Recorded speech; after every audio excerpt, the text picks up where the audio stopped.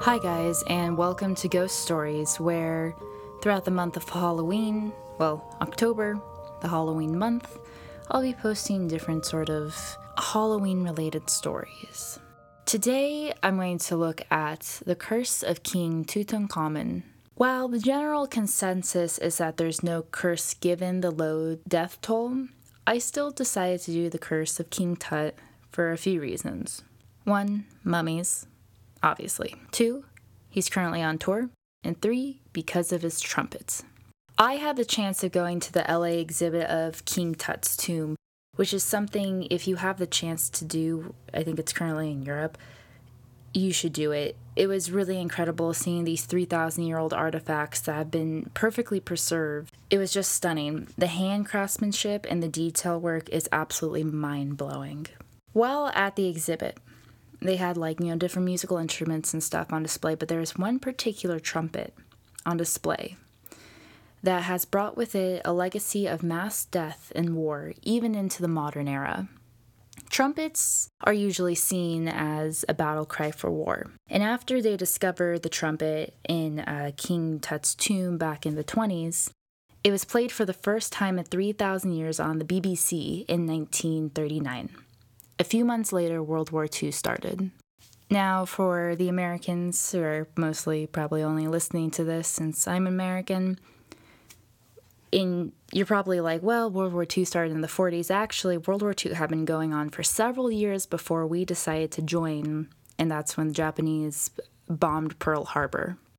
The trumpet was again played in 1967, shortly before the Six-Day War started. The Six-Day War, also known as the June War, the 1967 Arab-Israeli War, and the Third Arab-Israeli War, was fought between the 10th and 5th of June, so the 5th and 10th of June of 1967 by Israel and its neighboring states of Egypt, Jordan, and Syria. The trumpet was played once again in 1990, right before the Gulf War broke out, and this is when the U.S. went into the Middle East to defend Saudi Arabia. While I was fact-checking online, I found a statement that was saying allegedly it was played again in 2011, right before the Egyptian Revolution began. I'm not sure if that last one is true. But just based off the first 3 wars, I find that to be a pretty big coincidence. I read somewhere that it might be even responsible for up to 5 wars. And what's interesting is that all the wars that they directly link it to involve the Middle East and even Egypt specifically. In World War II, the Arabi Revolt against the Egyptian Khedive happened, and though it was never a British colony, it was occupied by the UK. And it was also involved in the Gulf War. One of the devil's advocate to possibly the trumpet being linked without it being accursed is that there are religious and spiritual sound wavelengths that can have an effect on people.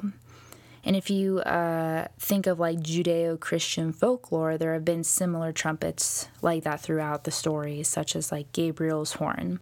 I don't know, I don't think I can explain this very well, but basically there's this concept called sound baths, and people gently play gongs and they'll brush a wooden, drumstick against the inside of a copper bowl to make these waves of sound to cleanse you. It's a very LA thing, sound baths are very in right now, but the idea is that these wavelengths can cleanse you. So enough about King Tut's trumpet, and let's get into the curse of the pharaohs. The disruption of a pharaoh's tomb, whether it's for a thief or an archaeologist, is something that brings them bad luck, illness, or death. Warnings of curses have been found on the outside of tombs, though rare, as such an act of defiling a tomb was so unspeakable and unthinkable to people that they didn't even want to write it down.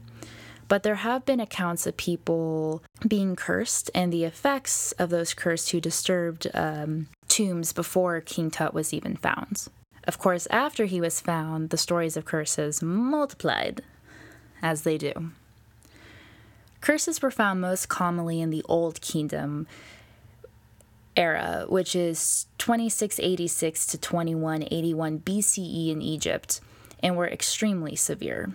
Hieroglyphs weren't actually able to be deciphered until the beginning of the 19th century, so the 1800s, by a man I presume is French, Jean-Francois Chapon.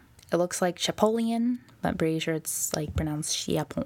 Most things associated with the destruction of Egyptian tombs were just considered bad luck. They didn't have like all this death involved. For example, there's a story back in 1699. 2 mummies from Alexandria were excavated and were taken along a boat to go back to probably Europe and England. England just took everything from everybody. And they embarked on a sea journey with the mummies in the cargo hold. The travelers were alarmed by recurring visions of these 2 specters, and they hit horrible weather, like the seas were very stormy, and these recurring nightmares and the stormy seas didn't die down until they threw the mummies overboard, which I'm sure is exactly what they want to just toss them over the side. Another story comes from this Egyptian archaeologist, Ahiwahas, and he recalls that back in his earlier days as an archaeologist, he was excavating at Qam Abu Bello, and he had to transport a lot of the artifacts from this Greco-Roman site. And the day he did that, his cousin died. The first anniversary of this excavation, his uncle died, and 3 years on the anniversary of the day he moved the artifacts, his aunt died. Literally the same day. Years later, when he excavated the tombs of the builders of the pyramids of Giza, he encountered this curse. And it said, "All people who enter this tomb, who will make evil against this tomb and destroy it, may the crocodile be against them in water, and snakes against them on land. May the hippopotamus be against them in water, the scorpion against them on land." So just, covering all the bases. Later, Wahas was involved in the removal of 2 child mummies from Bahiriya Oasis, and he took the child mummies to a museum. He reported that he was being haunted by the children in his dreams.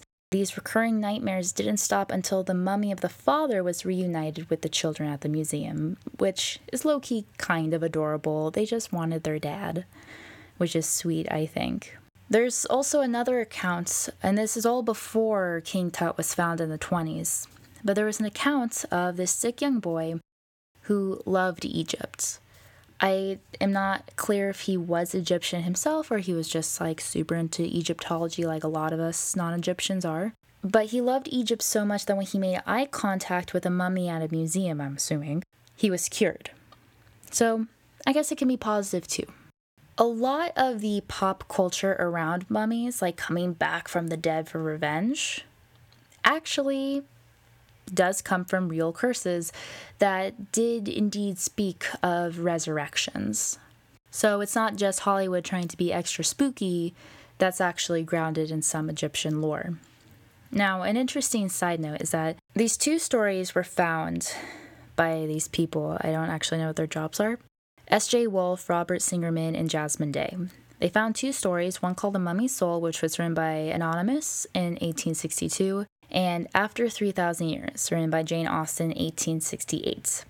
And both of them actually have similar plots in which a female mummy takes a magical revenge upon her male rapist. Jasmine Day therefore argues that the modern European concept of curses is based upon an analogy between the desecration of tombs and rape, interpreting early curse fiction as proto-feminist narratives authored by women.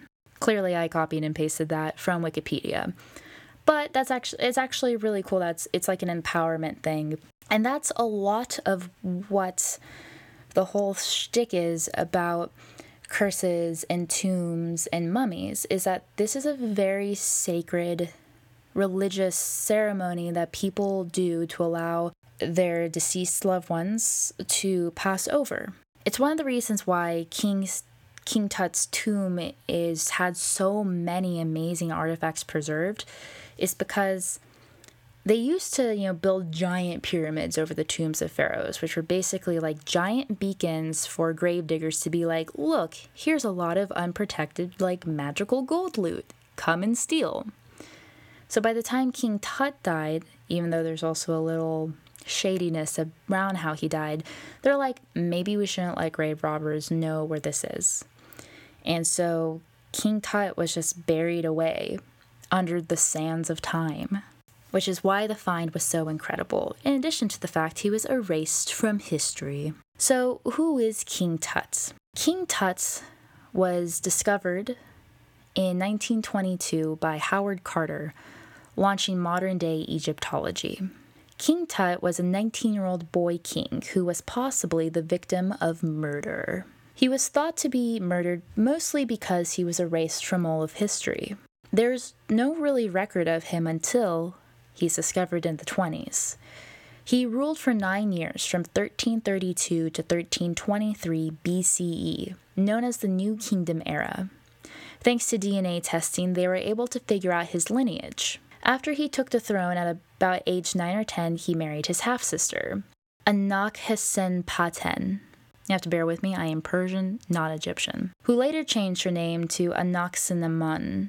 They had 2 daughters, both stillborn, wonder why. And given his age, it makes sense to, kind of assume that he had a strong advisory board who made plans for him. Because he had some really strong plans to restore diplomatic relations with some of the neglected regions, and he ended the worship of the god Aten and restored the god Amun to supremacy.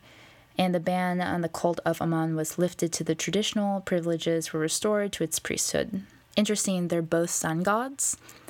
And I'm guessing that, something must have happened to his, father, because why would a boy king one take over? But also, he clearly undid his father's rule, which is also why his wife / half-sister changed his name. And also why he changed his name. His original name was Tutankhamun, living in the image of Aten, and now it's Tutankhamun, living in the image of Amun. He had a lot of medical issues, one of which was Klippel-Feil syndrome, which is the fusion of 7 vertebrae. He had scoliosis, a cleft lip, an overbite, large incisors. I don't know why these are medical conditions. I'm just putting it out there. His left foot was also messed up, and he had malaria. And his DNA test to find the malaria is actually the oldest DNA proof of the disease. And this is why we don't do incest. While it is debated whether he was murdered or not, he might have died of a leg infection after breaking it, or sickle cell.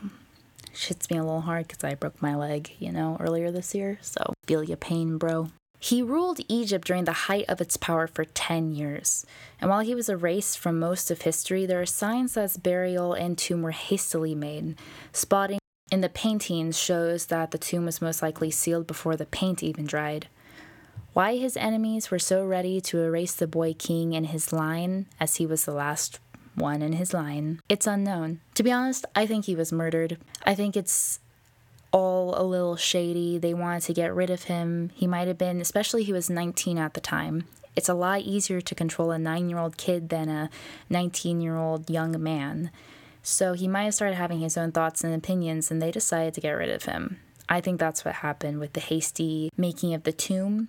And he also did a lot in terms of religious and diplomatic improvements or changes in Egypt during the height of its power. So I find that very shady that there's no recollection of him or anything about him in history. After his tomb was discovered, one of the first signs of the curse was almost immediate. Carter's canary was killed by a cobra, which is the symbol of Egyptian royalty. Egyptian death masks traditionally have a cobra on them ready to strike.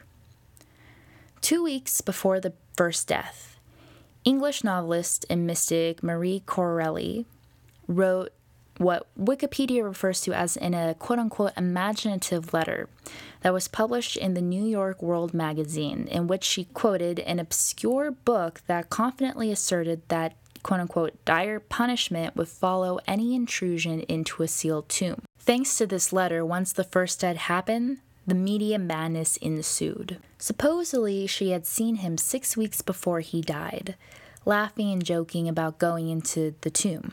Celebratory, I assume, and said to someone who I guess can corroborate the story, I give him 6 weeks to live. So who is this him, the first death? George Herbert, the 5th Earl of Carnarvon. That's English, and I can barely say it. The 5th Earl of Carnarvon. An English lord and amateur archaeologist, an Egyptian lord and an amateur Egyptologist who would spend winters in Egypt with his wife, which sounds like a dream. Oh my gosh. I truly love Egypt and like the romantic period of the 20s and 30s and like, have a hot chick down in Egypt for like a few months and go back to England. Sounds amazing.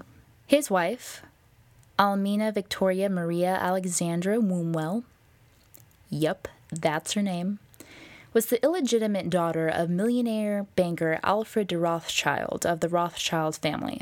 So this is back in the day where there were still dowries, I guess, because in 1895, he was going to marry Amelia Victoria Maria Alexandra Wombwell. Alfred Rothschild not only paid off all of George's debts, but gave him 500,000 pounds in 1895 money. I mean, we're talking millions today, I'm assuming. I would be so happy to get paid to marry the chick I love. Like, damn. So because Lord Carnarvon had so much money, he decided to sponsor some archaeological digs. Why not? The first one was with Howard Carter, the guy who discovered King Tut, in 1907. The second one was in 1914 in the Valley of the Kings. This excavation was interrupted by World War I, how rude, and then resumed in 1917. Now, this is like decades of working together and excavating, and very little had been turning up. He decided that in 1922 this would be his last year. And luckily for him, or perhaps unluckily, on November 4th, they made quite a discovery. Remember how I was talking about that the pyramids are like these, beacons for tombs, and they stopped doing that? Well, King Tut was just so hidden that it was like finding a needle in a haystack, or a sandbag, I guess. And on top of that, there's also no record of King Tut, so they were not looking for him. This was just an amazing, once-in-a-lifetime discovery.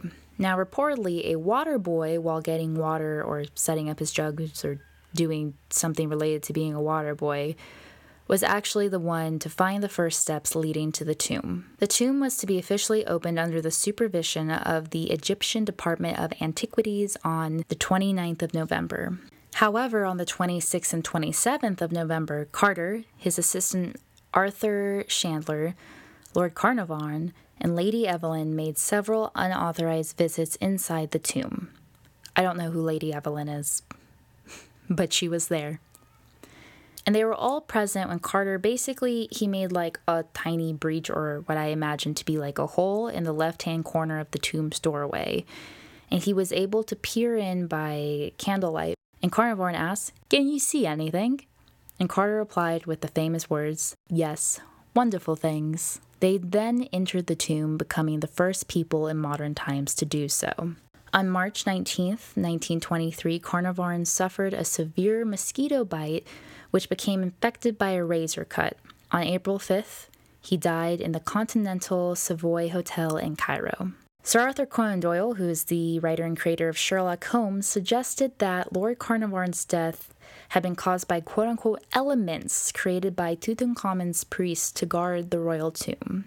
And this, of course, furthered media interest in addition to the letter from Corelli. Somehow, the infection is related to pneumonia, which he had constantly. Now, there's 25 other people who did enter the tomb, and they did not die, so that's why people are skeptical about, the curse. But, I don't know, maybe King Tut just went after the first few people, or the people who breached the hole, or maybe he just went after the money bags. We don't know. Who's to say? In 1925, archaeologist Henry Field visited the tomb and recalled the kindness and friendliness of Carter. He also reported that Carter gave his friend Sir Bruce Ingram a gift of a paperweight, and the paperweight was a mummified hand with a wrist that was adorned with a scarab bracelet marked with, "Cursed be he who moves my body. To him shall come fire, water, and pestilence." Soon after receiving the gift, Field recalled that Ingram's home burned down, followed by a flood that happened and then after is rebuilt.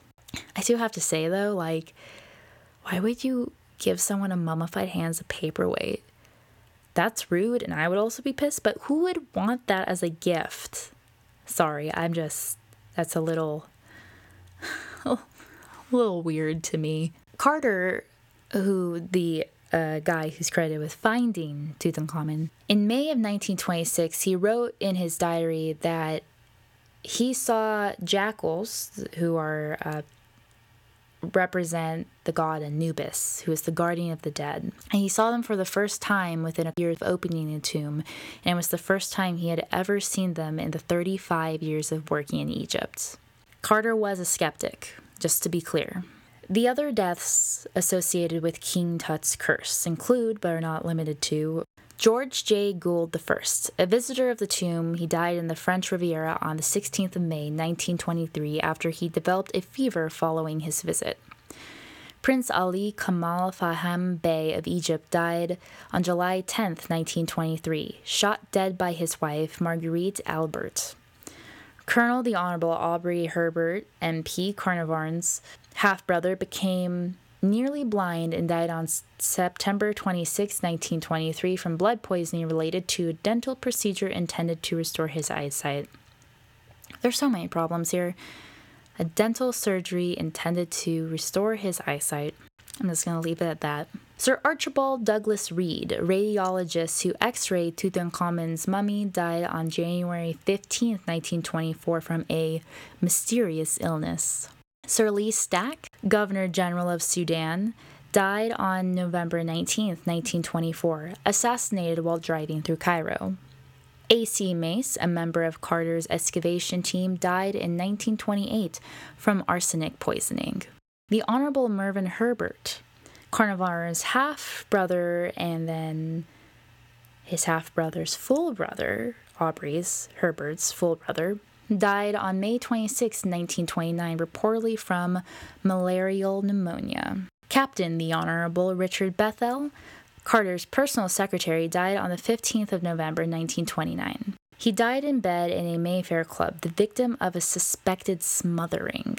Richard Luttrell Pilkington Bethel, the 3rd Baron Westbury, father of the Honorable Richard Bethel, died on February 20th, 1930.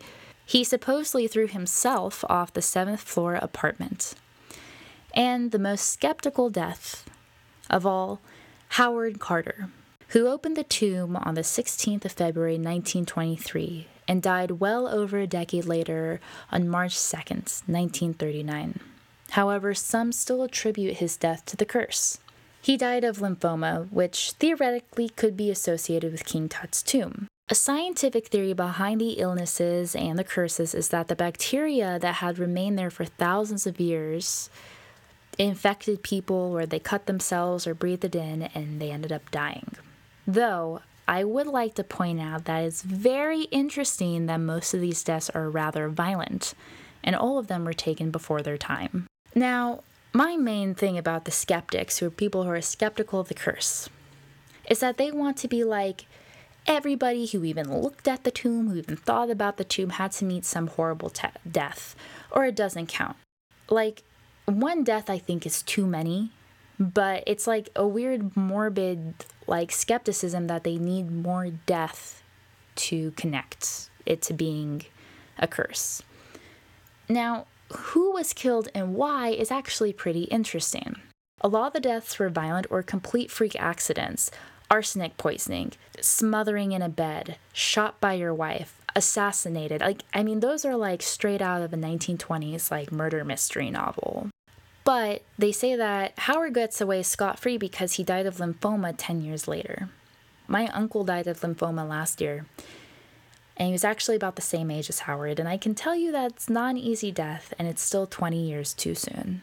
Also, not all curses are going to be super powerful. Now, not all curses are going to be super powerful. Now, especially seeing that King Tut's tomb was done quickly and the evidence that there was a murder, and that many of the people who died were rich and powerful, is an interesting connection. Maybe King Tut was only interested in killing those who were rich and powerful because that's who killed him. Maybe because everything was done quickly, the priests didn't get in a strong enough curse. But also, maybe there are more deaths, and the only deaths that were reported are those of the rich and powerful. And on the flip side, this discovery and Howard's very careful, meticulous, and respectful cataloging of over 5,000 artifacts brought King Tut's memory back into the world. He had been completely forgotten. He'd been erased, and everyone knows who King Tut is. So maybe he also decided to take a little easy on them because, in a way, they did actually bring him back to life. I do think that the mystic and romance of ancient Egypt and its wildly rich culture of magic and gods does add an element of mystique to the mystery of King Tut. But to be honest, as someone who's pretty skeptical, maybe it's the Middle Eastern in me, but I feel that there's a curse. I think if everyone died of a similar bacterial infection, I could chalk it off as sure, okay. But that isn't the case. King Tut will probably always remain a mystery to us because, to be honest, as people and as a human race, we love mysteries and a good story. Thank you so much for listening to today's episode.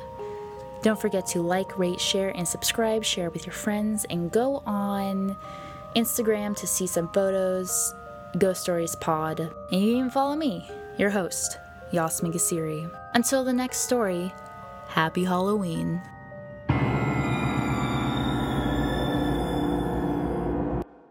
Essa spooky.